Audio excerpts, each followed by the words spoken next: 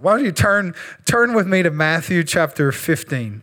Matthew chapter 15. We're in a series of messages that we call Points of Passion.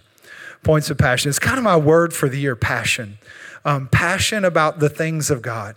Passion about the presence of God, the house of God, the word of God.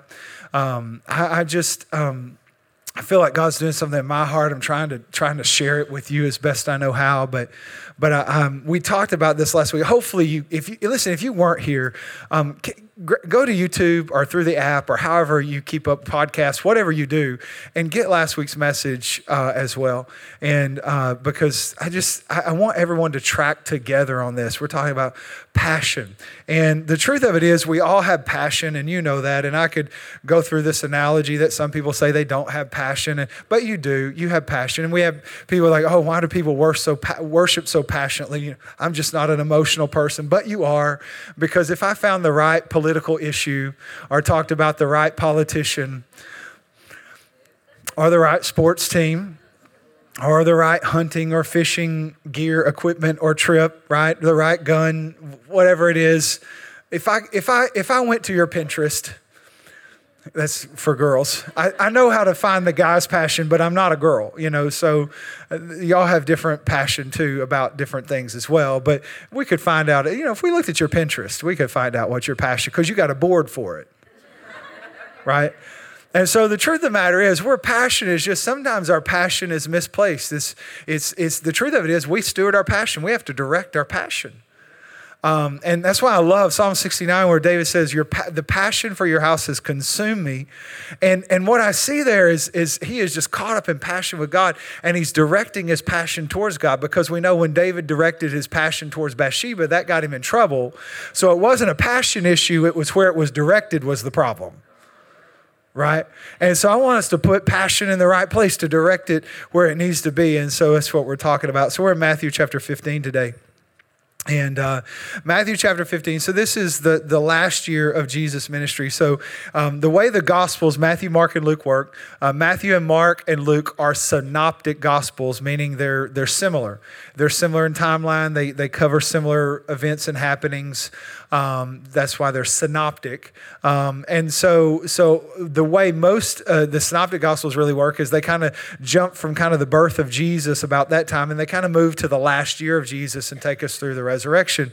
John wrote his gospel last. His is a little bit different in that he covers more of the first part of Jesus' ministry. That's why you have water being turned into wine in the Gospel of John, but not in the other Gospels, because that was the first miracle Jesus did. And you got a love of God who will do his first miracle to keep the party going. Amen. And so anyways, that's the first. That's the way John. So when we're in Matthew, we're really this what's happening here is in the last year of Jesus' ministry. And so there's been a lot of rumors about Jesus. He's done a lot of good things. So in Matthew 15, he's still ministering in Galilee. This is Galilean ministry. But the Pharisees, who he was always making nervous, have sent a delegation down to judge and criticize, to see what's going on, to pray for him, because that's what Pharisees do. Like, I'll pray for you, kind of. And like religious, have y'all, I know y'all aren't religious people, but you've met some that called with a prayer request to tell you how bad someone was. We really need to pray for the pastor. I'll tell you, this is what, Yeah, so we know how to camouflage gossip and criticism and judgmentalism as a prayer request. So anyways, they'd come down to pray, and they'd send a delegation, 75 miles they travel without cars, trains, planes, automobiles, those things. And so here they are with Jesus. He's fed the 5,000, Matthew 15. This is where we're going to take up. So some Pharisees and teachers of religious law now arrived from Jerusalem to see Jesus. And they asked him, why do your disciples disobey our age-old tradition? For they ignore our tradition of ceremonial hand washing before they eat. Now, time out. Most of the disciples were fishermen. Fishermen don't wash their hands for nothing. You ever been fishing with a fisherman? Have you ever seen a fisherman's hands? Like a real fisherman. Because they will straight up pull a fish out of the water. They will put their hands in its mouth. They will look at it, hold it, measure it, weigh it. They will put it back. They will grab their Twinkie and eat it. They will not think twice about this. That's what fishermen do. And a lot of the disciples were fishermen. So, of course, they didn't wash their hands. That's a waste of time. No, truthfully, that's what you had to understand about what they're talking about. Just to give you some context. So, truthfully, under Mosaic law, hand washing was instituted for priests. And that's where we get the laver. So after the sacrifice of the brazen altar, the priest would come to the laver and they would wash. They would wash the blood off their hands. And then they would go about their priestly activities. So it was never really prescribed for all people. This is not the law of God. This is the tradition of man. And what happened as history goes on, the priests stopped washing their hands. And so what the rabbis would do, we have a thing called rabbinical law and Mosaic law. Mosaic law was the law given by God. Rabbinical law was man's additions, right?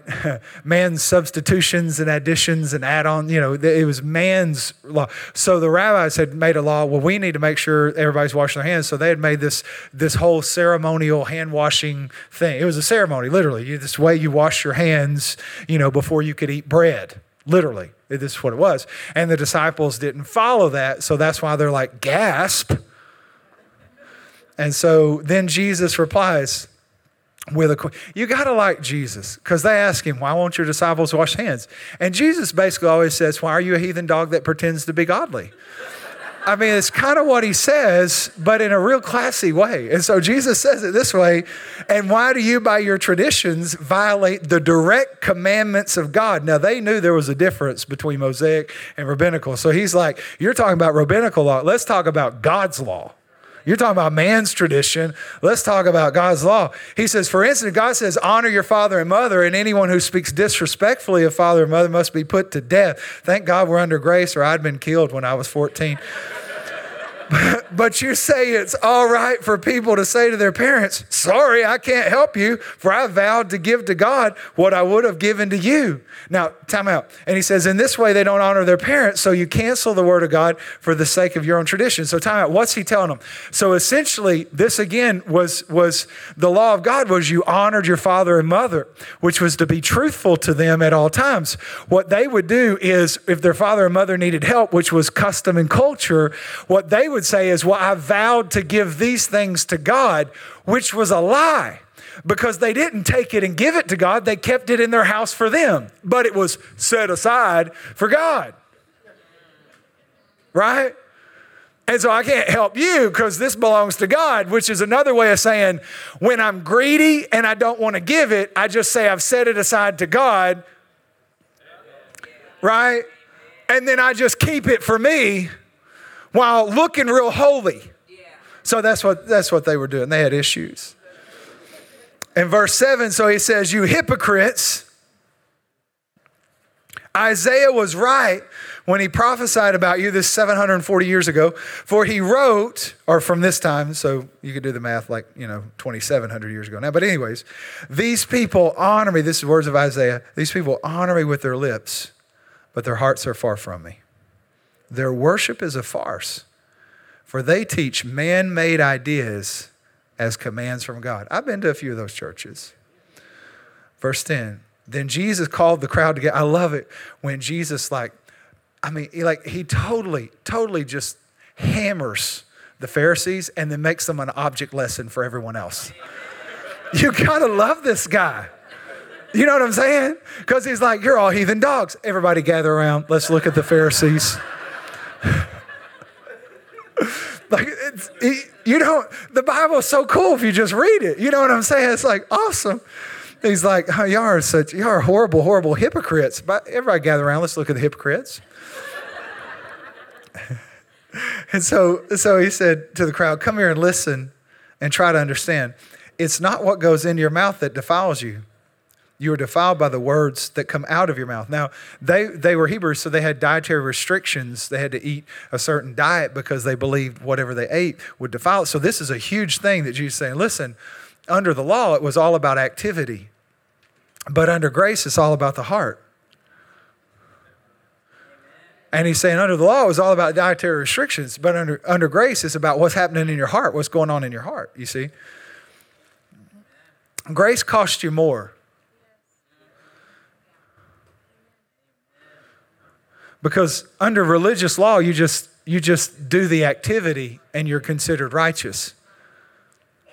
Under grace, you could be doing the activity and have a jacked up heart, and the heart's all that matters, not the activity. So grace actually costs you who you are, not what you do. That is so good. Oh, I'm under grace, I can do whatever. Nay, buckaroo. Grace means you gave even the insides to God, not just what you do on the outside on Sunday.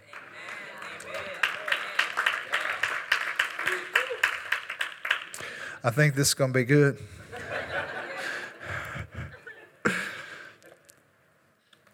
So he says, you're defiled by the words that comes out. Verse 12, then the disciples came to him and asked, do you realize you offended the Pharisee? I love that question.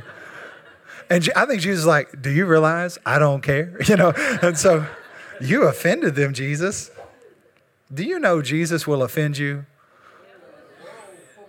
Do you know he will? If you're not being offended by him, you may not be that close to him.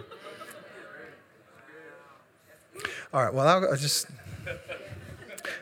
take that for what it's worth. Let it bless you. Set you free, Jesus. Amen. Praise him. Jesus replied, every plant not planted by my heavenly Father will be uprooted, so just ignore them. They're blind guides leading the blind. And if one of the blind person guides another blind person, they're both going to blindly fall up in a blind ditch. Then Peter said to Jesus, explain to us the parable that says people aren't defiled by what they eat. Peter's like stuck on this, right? He's like, I'm Jewish, man. I don't get that. And so Jesus said, don't you understand? Anything you eat passes through your stomach, then just goes into the sewer. But the words you speak come from the heart, and that's what defiles you. For from the heart, look at this, come evil thoughts. Your heart can think. From the heart comes evil thoughts of murder, adultery, sexual immorality, theft, lying, and slander. These are what defile you. Eating with washed hands could never defile you. I call this message More Than Motions. More Than Motions. Can we pray together? God, we have gathered here, and we want to hear you. We want our lives to look like you. God, we need you. And so we ask in this moment that, God, the Holy Spirit would speak to us, that we would hear your voice, that you would guide and transform, renew, that you would redeem, that you would deliver. God, that your word would change us forever. In Jesus' name. And everybody said, amen. Have you ever heard the phrase, just going through the motions? To be honest, have you ever been guilty at some place in your life, something, whatever, just going through the motions? We all kind of know what it's like to kind of go through the motions, to look like we're engaged, to look like we're involved, right? I mean, sometimes, have you ever been in one of those conversations with somebody where you're like, and you don't know what they're talking about, but it's real important to them, and you may not even know who they are, and it's really important to them. And as a pastor, I have to fight this all the time because I have ADD. And people I don't know will stop me somewhere, and once I'm out of context, sometimes I'm not sure, and sometimes I've just never met them. Like usually I don't forget faces. So if I see you somewhere, I may be in my own world, but if you say hi, I'll be, oh yeah, I know you, hey! And so, but I have met people that I've never had a face-to-face encounter, but maybe they've been or they've heard or something like that, and they're talking like we're friends, and they're telling me a story, and I'm lost. And I have ADD, so then I'm at first I'm really like, yeah, okay, yeah, yeah. Then I realize it's going to keep going. I don't really understand, And I'm like, oh, I can't just go through the motions. I need to tune in. So, oh, yes, okay, all right. Because I have ADD and I struggle in ways. Right? And so sometimes we can go through the motions in conversations. We can go through the motions in relationships. Sometimes we can go through the motions at work and we're not really being as productive as we could, but we're just getting the basic things done or whatever the case may be. But sometimes we can go through the motions with God. Sometimes if we're not careful, we can be guilty of that. And really, I think that's the danger of religion, because religion, unfortunately, if you think about the law and you have these Pharisees, they knew the right things to do. But here's the danger. He quotes from Isaiah and says, it's not about your motions, it's about your heart. And your emotions have convinced you you're close to me while your heart is afar away from me. And here's the danger of church. We can sometimes learn how to do religion. We can learn how to do church. We can learn how to say the right things. We can learn to go to life group and to lift our hands. And we even know to shout on that one part of that one song and to clap right there because that's supposed to be the exciting point of the song. And we can go through all those motions and the whole time our heartbeat. And to me, the danger is, just think about this. Here's the danger. You can be farther away from God than you think.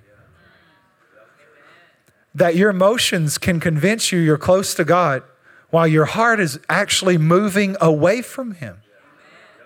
But because you know the motions and you know the things to say and because you've done it and practiced it and it started pure-heartedly. It started with a pure heart. It started out of desire. But over time, you can actually be going through the motions with God and your heart can be someone else. You can be sitting at church and your heart can be somewhere else. You can be standing in worship and your heart can be somewhere else. Like to me, this is the danger of this, that it's possible to believe you're closer to God than you are because you're looking at motions and not discerning heart. It's like a caution. And so that's why I want to talk about the heart today. 3 things, write these down. Number 1, the location of your heart is more important than the summation of your actions. The location of your heart. That's what Jesus says. They're with their lips, they honor me, but with their heart, they're far from me. Look at this. So the summation of their actions looks like they're honoring me, but the location of their heart, I can't find them. It's moved away from me. And so he's saying the location of your heart is more important about what's going on with your heart than what it looks like you're doing. It's more important about where your heart is than what your actions portray. That what's going on with the heart, listen, with God, it's always an issue of the heart. Everything, let me help you, everything's an issue of the heart. The heart is where the soul and the spirit collide. And with God, that is the issue of everything. Think about this. Your heart, actually, that's where belief is. Believe with all your heart. That's where thoughts come from, right? He just said, from your heart come these thoughts, right? Your heart, that's my feels. That's my emotions. I mean, it is like the connection of the being. It is like the sum total of who you are on the inside that is portrayed on the outside all comes down to this thing called the heart. It's the epicenter. It's the epicenter of your life and activities. And that's why he's saying, hey, what's going on with this heart is more important than what it looks like you're doing. What's going on? It's always this issue of the heart. He's always dealing with the heart. Go to your Bible and look up scriptures about the heart. There's a lot.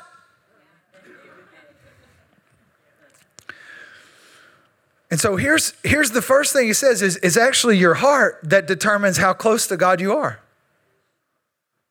It's your heart that determines your relatedness to God. It's not your activity. It's not your actions. It's not the motions. It's your heart. He said, these people honor me with their lips, but their heart is far from me. Look at James 4:8. Draw near to God. We love the scripture. It's such an incredible promise to me. Like, I just think about this. Here's what God's saying. If you want an audience with me, you can have it. I will be as close to you as you want me to be. That's what God's saying. That's incredible. Draw near to me and I'll draw near to you. But how do we draw near to you? He says, cleanse your hands, you sinners. In other words, got to wash from sin, got to deal with sin. But then he says this, you got to purify your hearts because your heart's determining how close you are to me. Your heart is what determines how close you are to God. And he's saying, here's this crazy thing about the heart is if you're not careful and you're not looking at the heart and you start looking at the motions,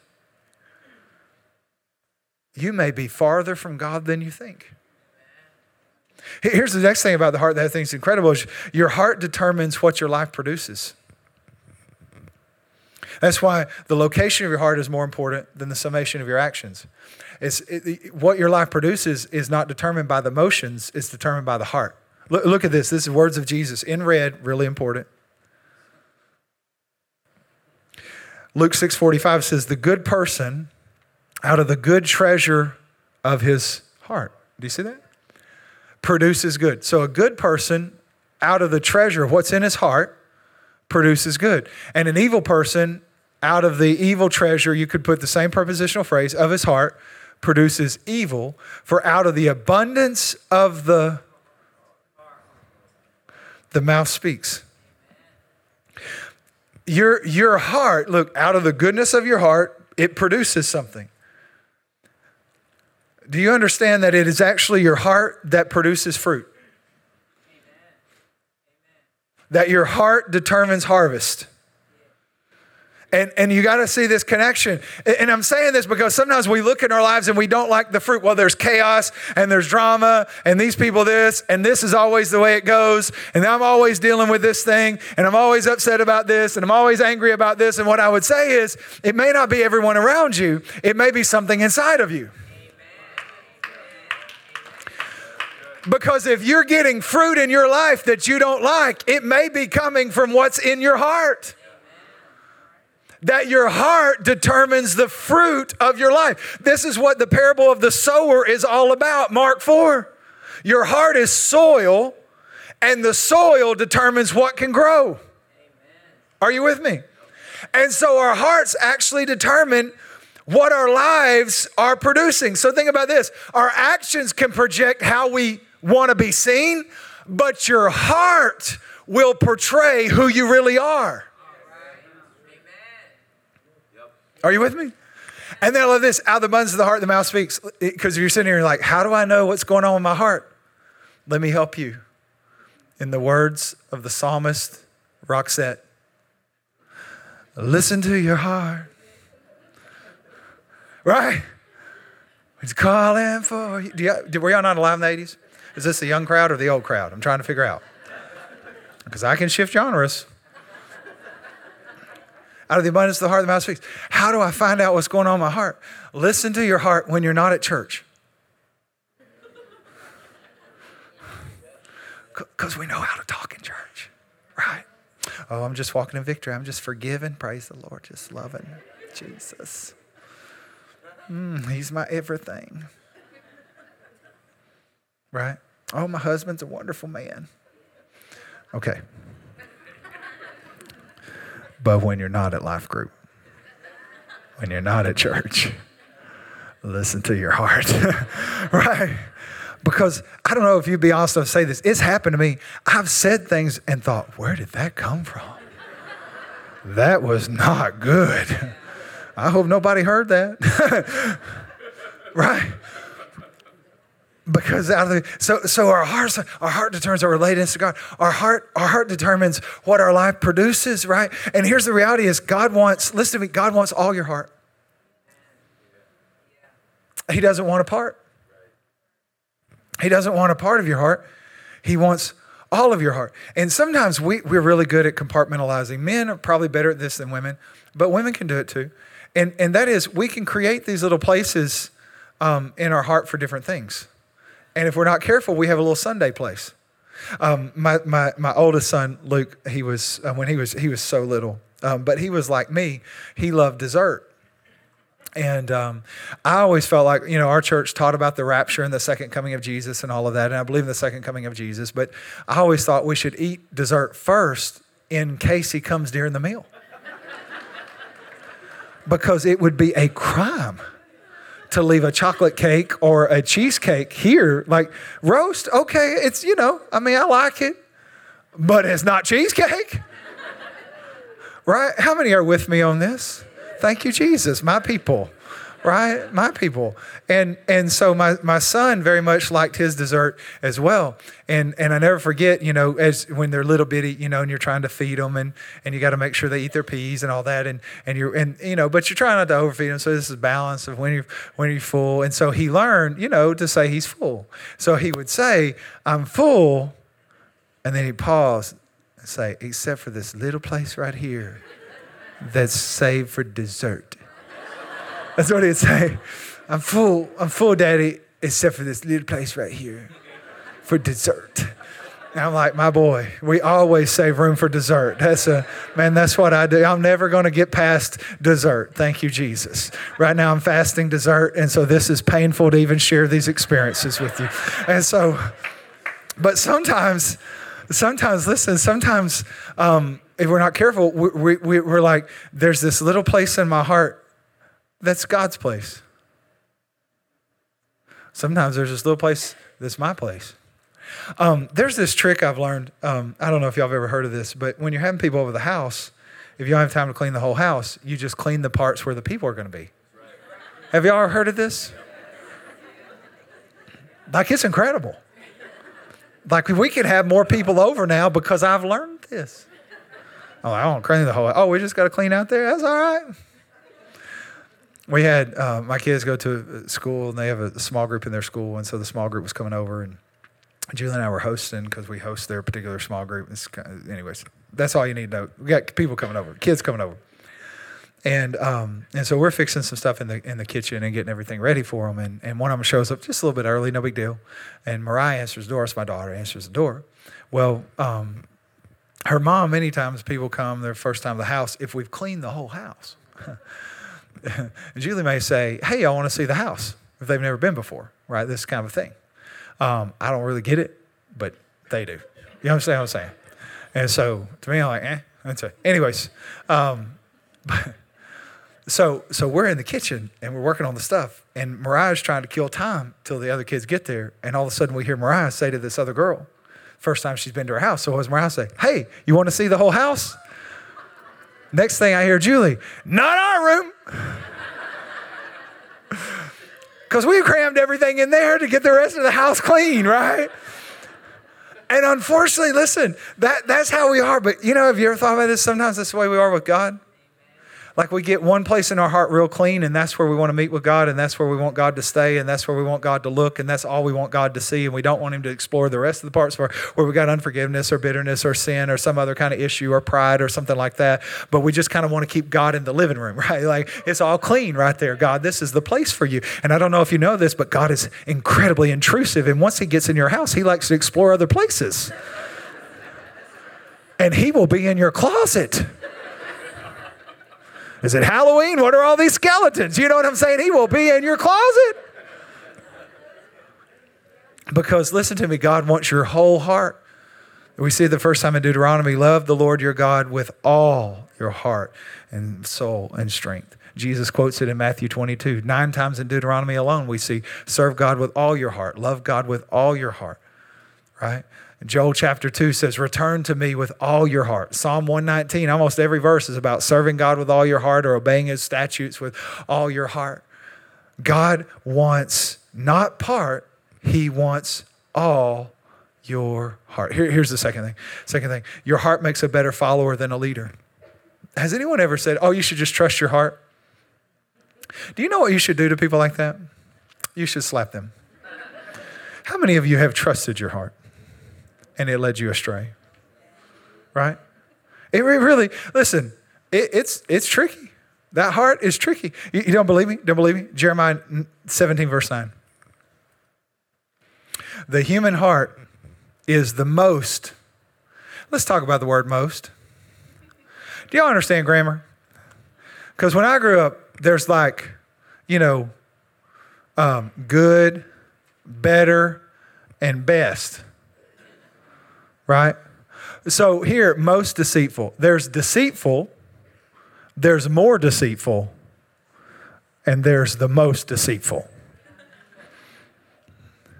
Are you with me?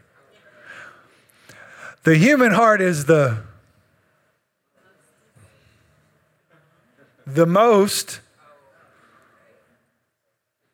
It could be the human heart's deceitful. That'd be bad. The human heart is more deceitful. Oh, that's worse. The human heart is most deceitful. Does that leave anywhere else to go? The most deceitful, and then to clarify, of all things. Well, thank you, Jeremiah. This is encouraging. I've got some kind of bomb inside my chest. I've got a terrorist in there. The human heart is the most deceitful of all things. And then he says, and just to tack something onto that, and desperately wicked. Not wicked, desperately. It desires with tenacity to be wicked. Why do you think in our world today, the more we separate the human heart from the God that created it, the more wickedness we see? The more people become their own source of morality. I heard this the other day that some psychologists have removed using the word evil from even their sessions because it implies moral judgment. My thought was, do you not know in doing that you have made a moral judgment? So you're removing a moral judgment by making a moral judgment. And your moral judgment is that there can't be evil, so we're going to remove the word evil so we don't have to make a moral judgment. So we'll make a moral judgment about a moral judgment so we don't have to make a moral judgment. And I'm like, our world, they don't want to deal with evil. Like, there are things that are evil. There are things that are evil inside of us. There are things that are not good inside of us. And the reality of the gospel is there is hope because Jesus comes to deal with the problem of the human heart, and no one else can deal with the problem of the human heart. No one else can solve it. No one else can know it. No one else can redeem it. No one else can deliver it. No one else can set it free except Jesus. But when we remove the human heart from the one that created the human heart, it's always going to end up in wickedness and deceit. Your heart is a trickster. That's why you can't just blindly trust your heart. Some of you blindly trusted your heart into a relationship and you got hurt and you're like, I don't know why everyone's mean. And I'm like, I don't know why you keep following your heart. You hear what I'm saying? Jeremiah said, we got a heart problem. He says this, sometimes we don't even know our own heart. I need God's help to even know what's going on inside of me. Are you with me? And really where this message came from, I thought about Ezekiel 36 and this promise in Ezekiel 36 that says, I'll come and I'll save you and I'll take your heart of stone out and I'll give you a heart of flesh. And I thought, this is where we start with God. We start with that heart of flesh. That's why when we first get saved, it's like we're so excited about everything. We can read Leviticus and get something out of it. Even the whole chapter on scabs. It's like, oh, Jesus healed my scab or something. I don't know. We get something out of that. Right? Because our hearts are so soft. Where this message came from is several months ago, because as pastors, and you've heard me say this, I think the most detrimental thing to your relationship with God is to become a pastor. And this is something we talk about in pastors' meetings and staff meetings and those type of things, because we really have to watch our hearts, because you can make your relationship with God transactional. In other words, I can read the Bible to know God, or I can read the Bible because I have to preach again next week. Right? And so for me, I actually divide the times. I have a time where it's me and God, Marty and God, and then I have a time where Pastor Marty studies. And I like to keep them separate because I don't want my relationship with God to be transactional. Does that make sense? Because I've learned that you have to do this kind of stuff. But just because, and I thought, God, I don't want to be guilty of just going through the motions of everything that I know pastors are supposed to do. And I was reminded, there was a Christian artist, his name was Keith Green. I don't know if do you guys remember Keith Green? He's the one that wrote one of my favorite Keith Green songs, oh Lord, you're beautiful. Your face is all I see, for when your eyes are on this child, that one. And I love the story that he tells in one of the times he's about to perform that song, because he talks about writing it, and he talks about writing this letter. And in this letter, he was telling God, you got to do something about my heart. And he used this phrase, and it's just like burned in my mind. He said, God, because I want baby skin on my heart. I want baby skin on my heart. Because have you ever felt a baby skin? Oh man, I've had 3 babies. That's some soft skin, right? And you put the powder, it just smells all babyish, right? You know what I'm saying? And you give them Zerberts and things like that, and they giggle and grin. I mean, it's just. But anyways, the point is, I want baby skin on my heart. And I was telling God, I'm like, God, I want to make sure that my heart hasn't gotten hardened, because there's a condition the Bible talks about called the hardness of heart. And that's what the writer of Hebrews is talking about when he says, when you hear his voice, don't harden your heart as Israel did in the rebellion. And so there's this issue, there's this critical condition in the Bible called the hardness of heart. And our hearts can get hard. And I thought, God, I don't want my heart. You gave me a heart of flesh and took out a heart of stone. And if I'm not careful, I'll build barriers around that heart of flesh. I'll let it get calluses on. And I thought about the things that cause us to harden our heart is wounds, things we go through. You know, a lot of times we get, even church people, we get hurt by church people, hurt in church. I don't know if this shocks you, but as a pastor, I've been hurt by a few church people. Yeah, sheep bite a lot. And as a shepherd, you get bit a lot, and you help people, and they really love you one minute, and then they don't like you the next, and so they tell everybody. I don't know why, and y'all may deal with this too, but I've found as a pastor, if someone doesn't like you, it's not enough for them not to like you. They try to see how many other people they can get not to like you, and they'll form clubs around people that don't like you. I don't know what that helps. And then I still like them. And so I found that and even as church people, you can have bad experiences with pastors, and you have bad experiences with leaders. You have bad experiences with other church pastors, and you think, well, I'm not going to be vulnerable again. I'm not going to do that again. I'm never going to a life group because I had a bad experience at a life group, and I'm not going to get involved because last time I got involved. And what happens is we start getting calluses on our hearts. And then I thought about sometimes we really try to believe God and things don't work out the way we hope they would work out, and we get calluses and we get hard. Well, I'm not going to trust God like that before. I'm not going to believe God like that again. And we don't say it out loud. But if we'll listen, we say other things. We change and create new theologies and terminologies and ideas, and concepts that relieve us from the tension of trusting God in ways we used to trust God.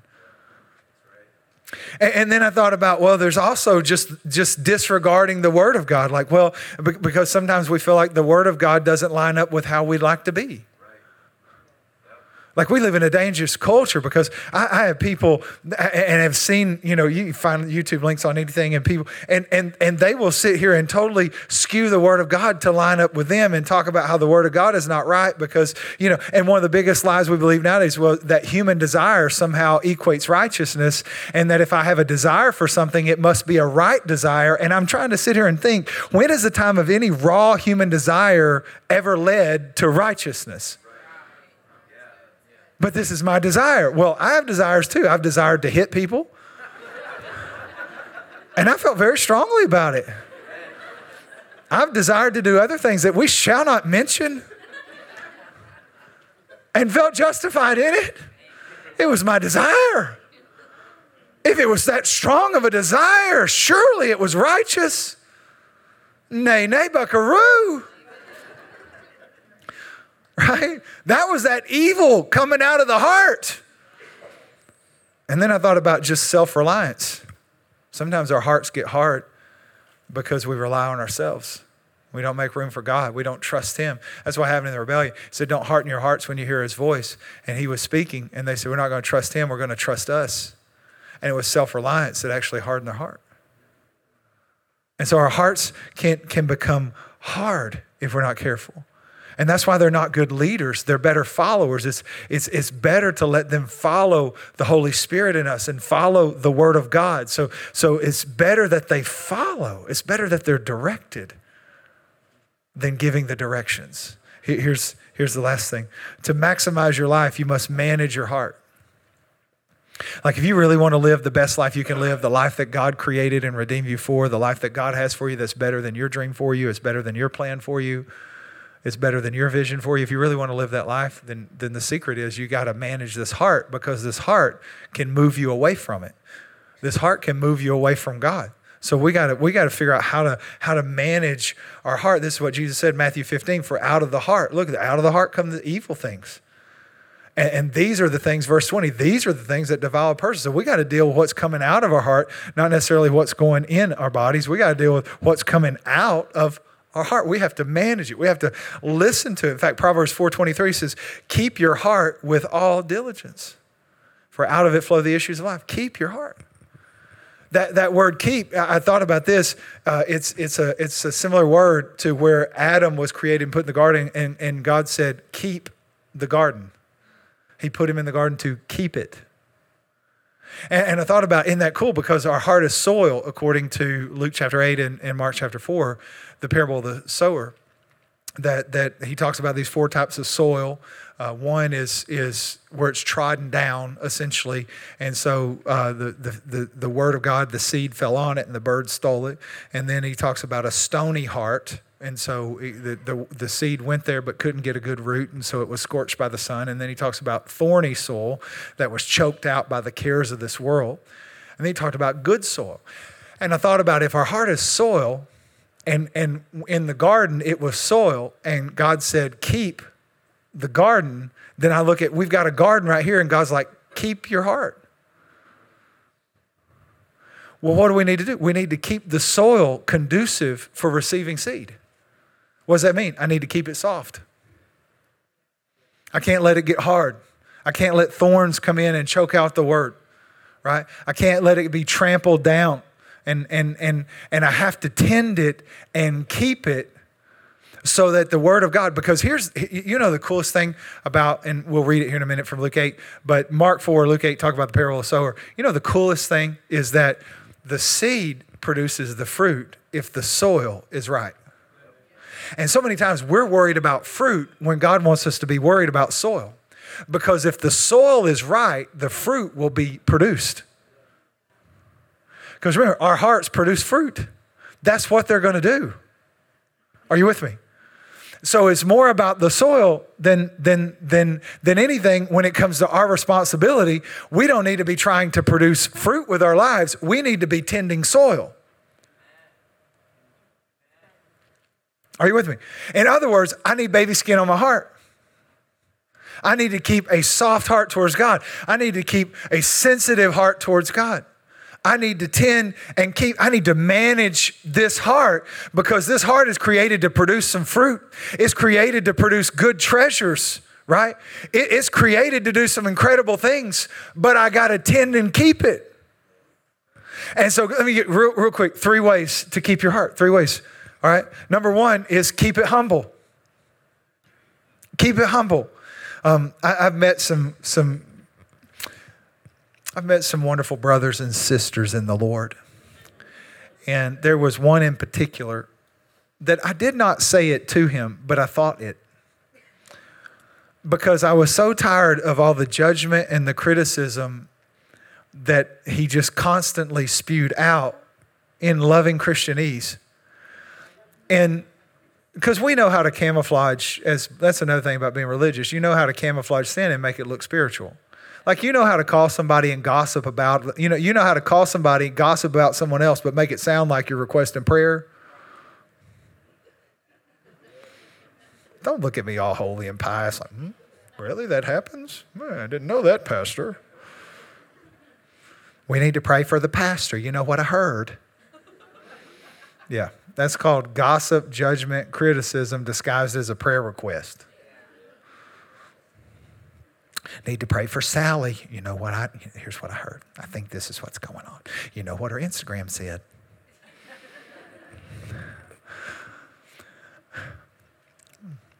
So we know how to disguise some things, so we have to keep it humble. And this one gentleman, after listening to all this, what I wanted to say is it must be such a burden to be right about everything.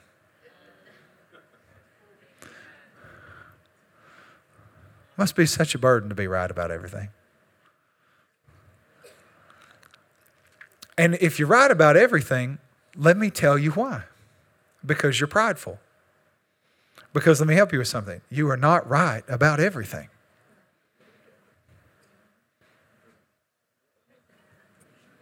Like I'm helping you. Right? No one's right about everything. So if you're like, I'm right about everything. No, you're arrogant. Everybody knows it but you. And so when we're talking about a humble heart, here's what I say. Can you be wrong? Can you be taught? We embrace a value in our staff called teachability, which is, are you willing to learn something you thought you knew? And when we have a humble heart, it's a heart that's open to change. It's a heart that's open to being wrong, right? It's a heart that's open for inspection. That's why, do you know this? You can't search your own heart. You can't. I'll tell you this. This is another funny story. You got time for a funny story? It's sad, but funny. First person we had to invite to leave the church. And it doesn't happen a lot, but occasionally you have someone that has a bad spirit and they can't see it. And you talk to them. They're not getting it. They're causing problems, and we invite them to join another church. It's a talk that I lovingly call, I'll see you in heaven, but not next week at Pathway. And I don't like to give it. It's with fear, prayer, and so I don't want to make light of it. But the first time we ever give this talk, called this person, and we went through the whole thing. And bottom line, his little wife, and it's so sad, she said, "What's the problem?" I said, "Pride is the problem." And that man stood up, red-faced, anger, looked at me, pointed his finger. He said, "I have always prided myself on my humility." And I said, "I believe that's going to be case in point right there." And so the idea is when we approach God, we have to have a humble heart, a heart that can be corrected, a heart that can be dealt with. A heart that sometimes we have to be honest enough to say, there's stuff going on in here that's not right and I need help with it. That's why David said this. He said, "Search my heart and know my thoughts. See if there's anything in me that doesn't please you and lead me in your everlasting path." That's what he said. Because here's the thing, you can't search your own heart because you can trick yourself. Right? Remember, their hearts are tricking them. This is Isaiah, because their hearts are moving away from God while convincing them they're close to God because of what's going on with their lips. And so your heart can move you away while convincing you you're still close to God. So you need God to search your heart. So you have to keep your heart humble. Here's the second thing. Keep it honest. Keep it honest. This is Luke chapter 8. As for the good soil, they are those, remember, this is a parable of the sower. So the soil that produce fruit, they are those who, hearing the word, hold it fast in an honest and good heart and bear fruit. There it is, bear fruit. Why? Because they heard the word and they held it fast. So what do we do with honesty? Honesty is, how does your heart measure against the standard of God's word? I need to be honest that when the word of God, remember how we said Jesus will offend you? Jesus is the word. I don't know if you know this. The word of God will offend you if you read it enough. It offends me all the time. It tells me I have to forgive people I don't like. I love people that don't like me. Right? I have to give, have to be obedient, and I'm like, it offends me. Right? But that's part of being honest, to say, if the word of God is offending me, there must be a heart issue. If there's something I'm reading here that I don't like, there must be a heart issue, because remember, I don't discern, if you will. I don't interpret the word of God. The word of God interprets me. Ephesians 4, quick and powerful, sharper than any two-edged sword, piercing, dividing the soul and spirit. And then it says this, discerning the thoughts and intents of the heart. Divides the soul and spirit. So that's me and God. It says this is you and this is God, and you need to come over here because he won't come over there. And then discerns the thoughts and intent. This is why you're really doing what you're doing. So I need a humble heart. I need an honest heart. I keep it humble, keep it honest. And then here's the last thing. I keep it focused. Keep it focused. Psalm 119 says, I incline my heart to perform your statutes forever to the end. I incline my heart. You know what it tells me when David says, I have to incline my heart? That my heart sometimes will decline. He's like, no, I got to set it back up because it'll take off. I have to incline it because it will lay down. Incline is like, I always look at it like trends on a bar graph. Incline means we're growing. Decline means we're not. And it will default to declining, so I have to incline it. So he said, this is what he was saying, I'm going to direct it. I'm going to direct it. I'm going to direct my heart. I'm going to direct my heart towards the things of God. Paul told the Colossians, don't set your mind on things of this earth. Set your mind on things above. I get to direct what I think about. I get to direct where my heart goes. I get to direct. This is what Jesus said. You know, one of the reasons why we give is to direct our hearts. Because he said, wherever your treasure is, there your heart will be. Well, if I want my heart following God, my treasure's got to follow God. So the discipline sometimes of directing treasure is what determines where my heart ends up. Are you with me?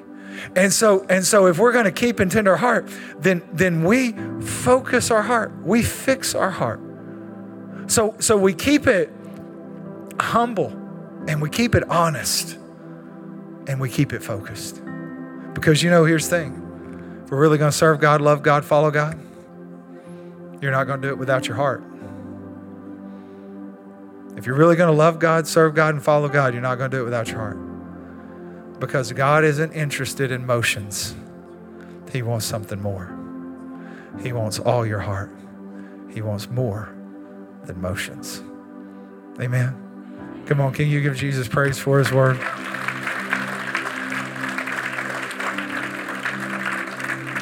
Why don't you stand with me and